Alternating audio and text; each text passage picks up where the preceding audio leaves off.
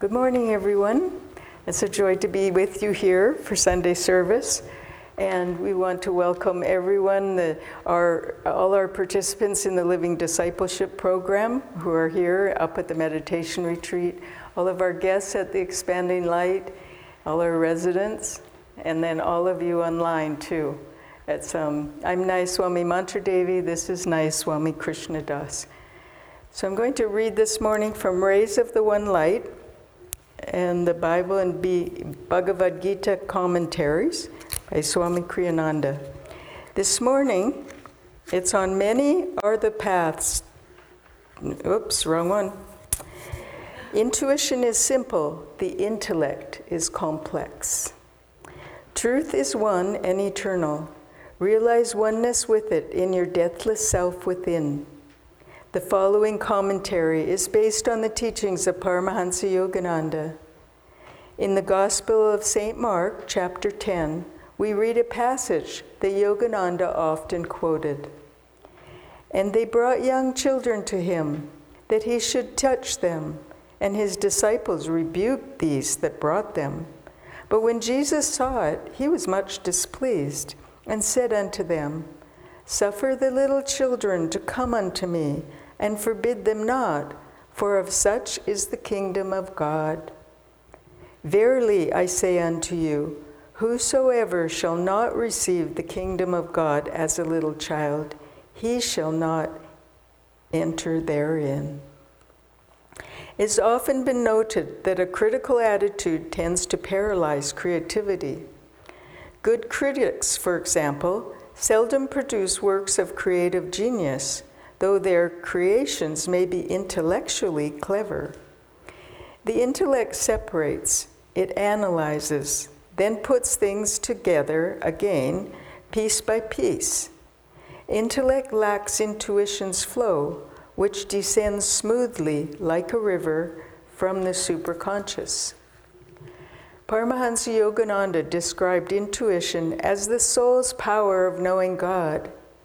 To receive the kingdom of God, Jesus was saying, one must do so with the openness and trust of a little child. Intellectuals may object to this statement, saying, but there must also be discrimination. You wouldn't want a person to be so open-minded that his brains fall out. The truth is, however, that the intellect can be fooled, even when it does its best to discriminate wisely. Only intuition is capable of penetrating to the heart of a matter and knowing truth from falsehood. It was the clear understanding of a child, not the elaborately persuaded intellects of his elders, that enabled the child, in Hans Christian Andersen's story, to cry out in surprise, "Why isn't the emperor wearing any clothes?" Therefore, it was that Sri Krishna said in the 9th chapter of the Bhagavad Gita, to you who are free from the carping spirit, I shall now reveal wisdom sublime. Grasping it with your mind and perceiving it by intuitive realization, you shall escape the evils of delusion. Thus, through Holy Scripture, God has spoken to mankind. Om,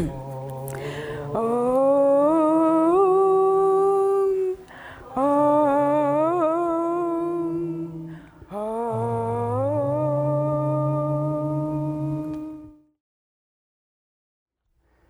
Good morning, everyone. I don't see a camera out there. Are we not being videoed? We are? Okay, well, I don't have to keep it together. I was about to unloosen my tie and just sort of, I see Pranaba back there. It reminds me when we went up to Seattle, those are the simpler times and we were not even recording, audio. And then we thought, well, this is something we should do.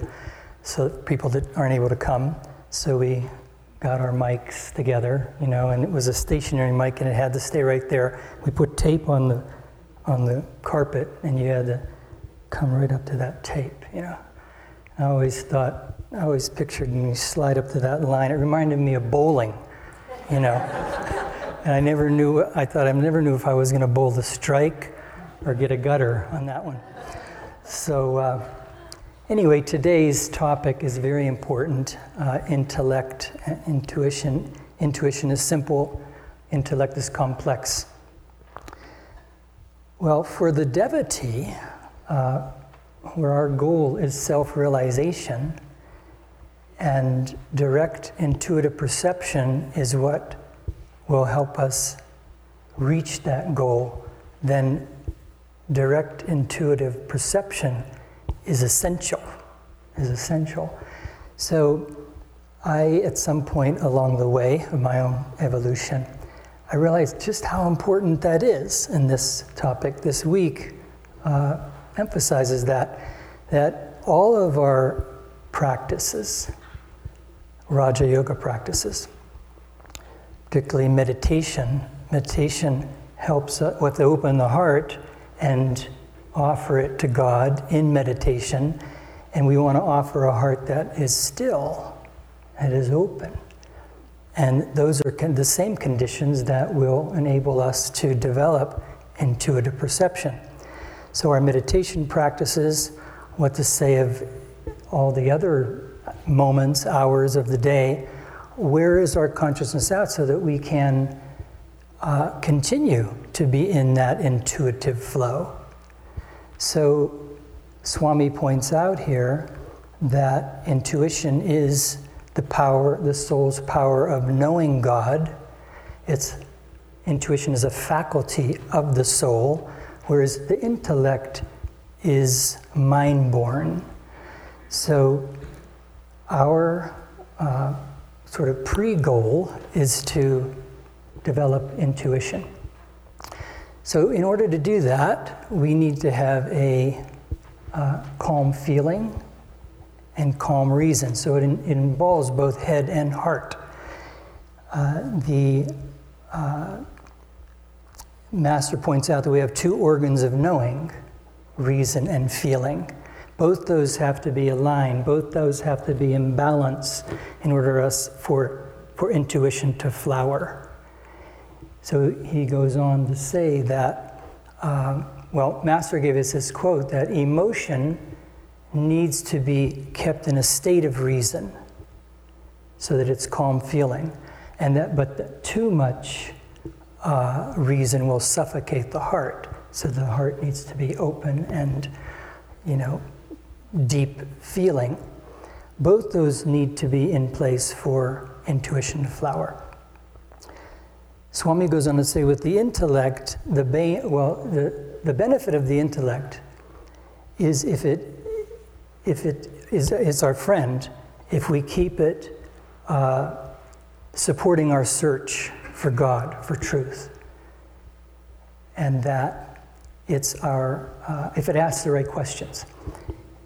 It's our foe because it kind of logic, reason, intellect, it keeps us going around in circles, sort of examining the same thing.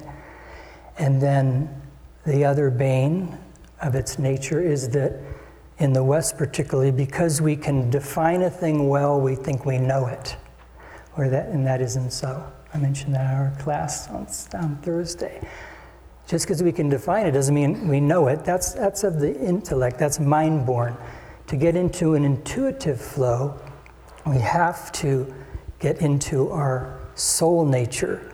Now, our soul, Master says, is a spark of the infinite flame. It's individualized spirit. This universal spirit is omniscient, omnipresent, omnipotent. So is our soul, because we are made in that image. So omnipotent, omniscient means we know all things. So we were talking about the importance of the Om technique, the importance of the Om vibration. We listen to Om, that's God's voice, that is God. Om is God. We listen to the Om, and as Jesus said as the comforter, all things will be brought to your knowing by just listening to Om.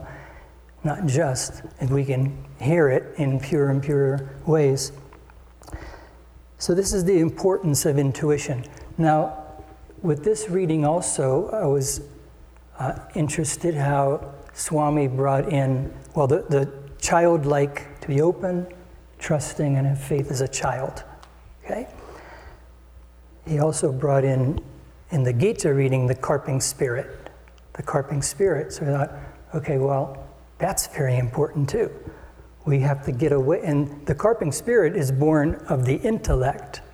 A carping spirit is complaining, it's critical, and it points to things, and it's negative, typically. So we have to avoid that as a devotee.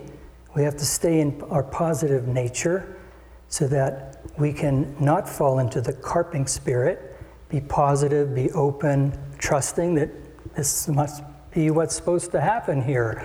Don't get critical. Don't get negative about it, because it will cut off intuition's flow.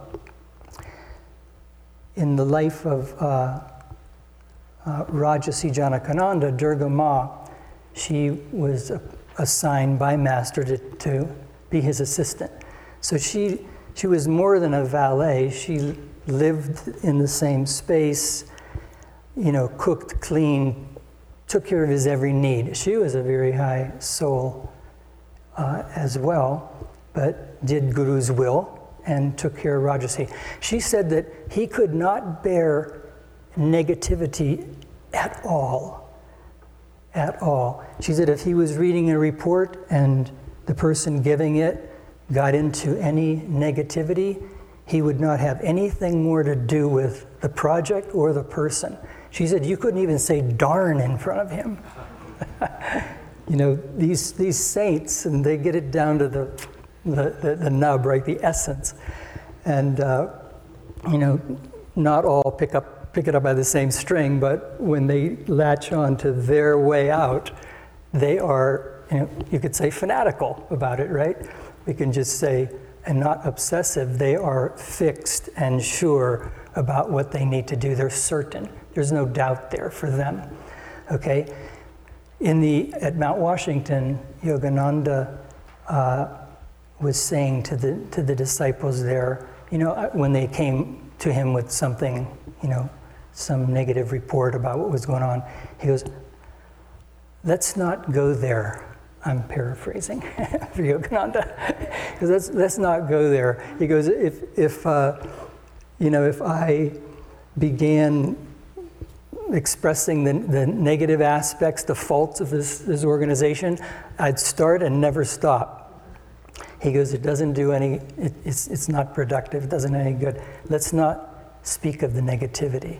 Let's keep positive, emphasize the positive. And then through magnetism, we know that increases in the negativity, or that which is negative, it sort of dies on the vine or becomes less and less evident or manifest. The positive brings out, takes over. With Swami shares about this experience he had where he was asked to go to an installation of officers at a Mason temple. And at the event, he said it ended in shambles. It was just arguing, and some people walked out, and so when he got back to Mount Washington, Master asked him, he goes, how was it? And he told him, and he goes, don't speak of it. Let's not speak of negative things. It just gives it energy. Now, those are kind of general examples. In the life of St. Francis, I read where when he started when he sort of converted, came out with his own unique conversion of where he was going to leave the material world, leave the riches, name of his family, and he became an ascetic and a beggar, really. So he would go to these homes with his bucket, and they would, at that time, they would just put slop in there, kind of from their garbage. And he said it was so revolting, his stomach would turn, but he thought, no, this is what God is giving me. I'm going to enjoy it. And he affirmed that, and he ate it with joy. Now, how that turned and to his advantage was the people, they saw that. They saw his spirit, his commitment to that way of life, and this the joy, that St. Francis emanated, and he got better things. his bucket improved. So I think for our buckets, if we just concentrate on the negative, it's not going to help. It's not going to improve doing that. Let's concentrate on the positive. So when we meditate, we do Hong Sa, our other practices, but it gets us in touch with our soul nature, our soul nature. And that's where we can tap into the intuitive flow that is an innate faculty within us. We're all capable of that. We just have to work on it so it becomes better and better at us accessing that intuitive perception within us, the soul's innate knowing. So our meditation practices help us either concentrate at the point between the eyebrows, still the breath in Hong Sa, go deeper in Om, Kriya. Okay, meditation works that way. We're not meditating all the time.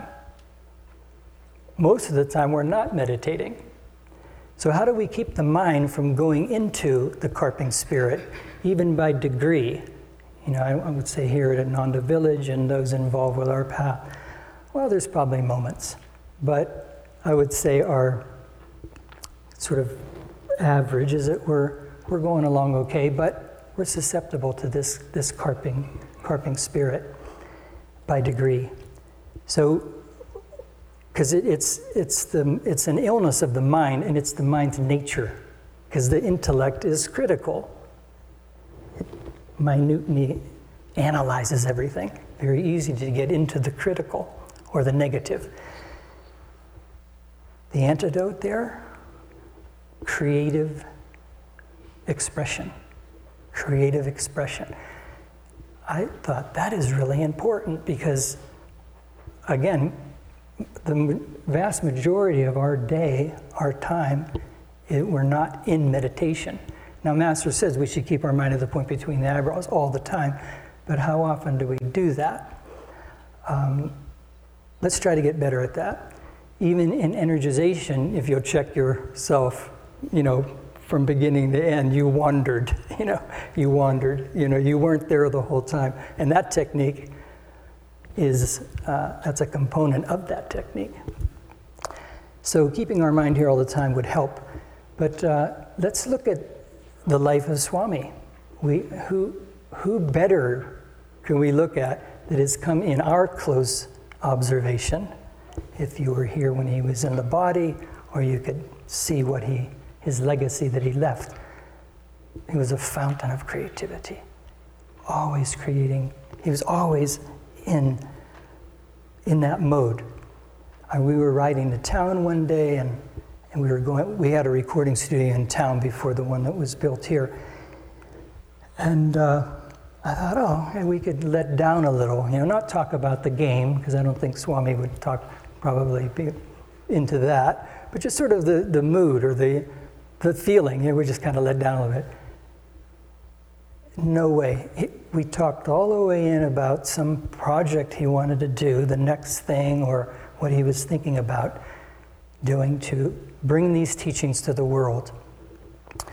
When we were like in a bookstore once, we're checking out, and at the counter, I suppose they still have that. At the counter, they have all these little booklets, with sayings of saints or, positive thinking and things like that. So we're checking out, and Swami's looking at all of them very intently, and he's looking at them and reading some and carefully checking them out.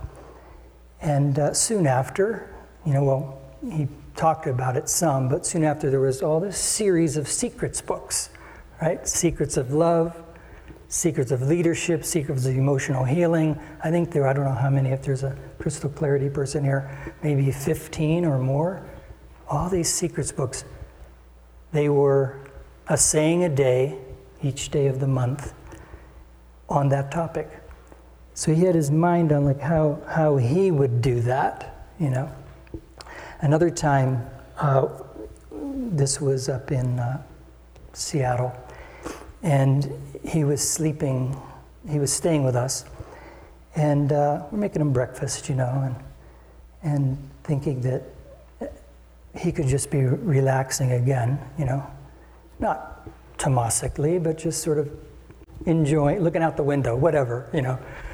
And it's not that Swami didn't have his entertainment and have his, we wouldn't call downtime, but we would call leisure time, where he would do something fun that he enjoyed. So you know, we're making breakfast, and I look over, and so we had one of those little plastic boxes that had little cards of Christian sayings from the Bible that we probably got at one of those bookstores, Christian bookstores. And I looked over, and he had it open, and he had all of them out on the table. He was arranging them, you know, in a certain order, and that was pre-oratorio, you know, and his focus on that. And I don't even know if, yeah, we did have the rays of the same light then, but he had that in mind, you know, this oratorio he's gonna write and express Christianity in that way. So have you ever known Kriyananda to be negative or even to be moody? Never. He was just this continuous flow of creative expression in whatever he was doing. So I think, you know, that's, in a way, it's a technique.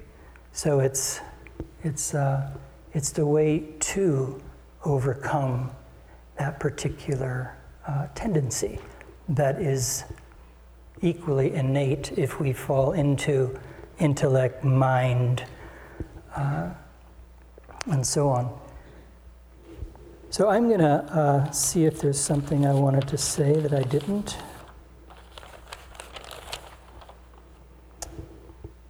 I could tell a story about the dairy in honor of Nakula sitting here. I was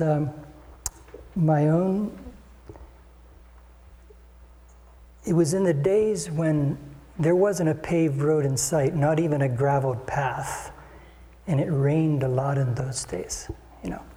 And there was mud everywhere. You could call it a mud village. And it was raining so hard at that period. I was in a tree hut, but they said I could sleep. At the entrance of the village was a farmhouse, and there was a garage. They turned that into a men's dorm. Kind of reminded me of like immigrant workers on a farm, but in a good way. So it was warm. There were bunk beds, maybe enough for 8 or 10 guys to sleep. And it was very bonding for us, you know. So I moved in there for a couple of weeks, and we were in there, and it was pouring down rain, you know, and we're enjoying the warmth and the camaraderie, the satsang. And, you know, we'd be talking about the teachings, probably astral worlds, you know, these interesting things, you know, that were fairly new. But I had to go milk, and it was dark, and it was cold, and it was windy, and it was raining. And we didn't have head-to-toe Patagonia in those days. We had kind of jeans, cotton jeans, and a poncho that became a sail when the wind was blowing. So I kind of left the warmth and the nice mood of that evening, and I marched over to the dairy. But I kind of started to get into the carping spirit. But I knew that you can't milk a cow with that consciousness. They won't put up with it. They feel your vibration through your hands. So it was a good lesson You had to stay centered and calm doing that, right? But I had to walk back, not had to. In walking back, I was able to vent myself, So I started complaining, and it was only me, and God will forgive me. No one really knew. But I was really ranting and raving, and I was upset, and I started to get into it, And I'm cutting across where the permaculture garden is now over to the draw, and then it wasn't a long walk, but it was pouring down rain. And so I had a flashlight. I'm marching along, I'm stomping, and I was just really getting into it, And it felt good. But I hit kind of a muddy spot, and my feet went up, and I landed right on my back. My flashlight must have been pointed up because all I saw were these beautiful illuminated raindrops coming down, from the sky, and it hitting my face. And I thought, how beautiful. This is so beautiful, I was missing that, I got into this carping spirit. I missed that beautiful walk in the rain I did want to be with the guys, but that wasn't what was happening. So anyway, that was an extreme example, but it taught me, to just be in the moment and not go there because it was not at all fun. And it taught me what I was missing. So I think when we fall into that sort of carping spirit, or even low grade negativity, or sort of not being passive. That's when you're passive. That's when we're susceptible. So we have to keep dynamic. And I gave the example of dynamism of creative thinking or creative expression. That's the best. But just being creatively aware of where your consciousness is at all times. And so that we don't fall into this sort of low grade, where we're cutting ourselves off, because it takes intuition to experience everything. Intuition is of the soul. The soul's nature is joy. The reading, the affirmation about joy, says we need to feel calm in our heart so that we can be aware of the joy of God. So everything comes from intuitive perception. So I wanted to close with a reading from Whispers, since I didn't open with it. Demand for the realization of God's presence. O Divine Father, Thou art just behind my prayer. Why dost Thou seem so far away? Thou dost tremble in my feelings. Thy presence glimmers through the veil of my thoughts. Yet dost Thou seem so far away. Father, come, remove Thy veil. Come, Father, come, hear the voice of my prayer. I want to know Thee, to talk to Thee, to hear Thee speak to me. I want to pray to Thee and know that Thou dost hear my prayer. Show me the way that leads to Thee.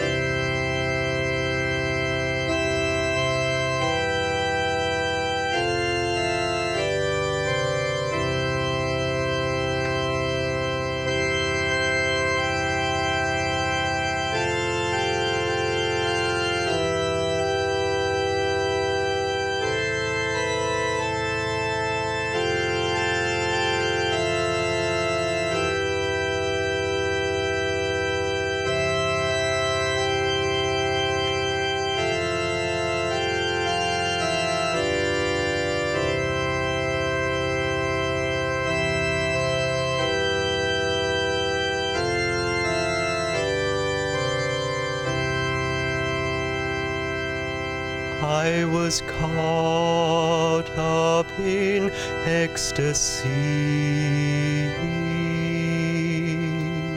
'Twas a day sanctified by God. There He showed me the truths of heaven, truths which all seeking Him should know. How the soul made to live in freedom can reclaim its eternal right. How the night born of our delusions can be fired, blazing with His love.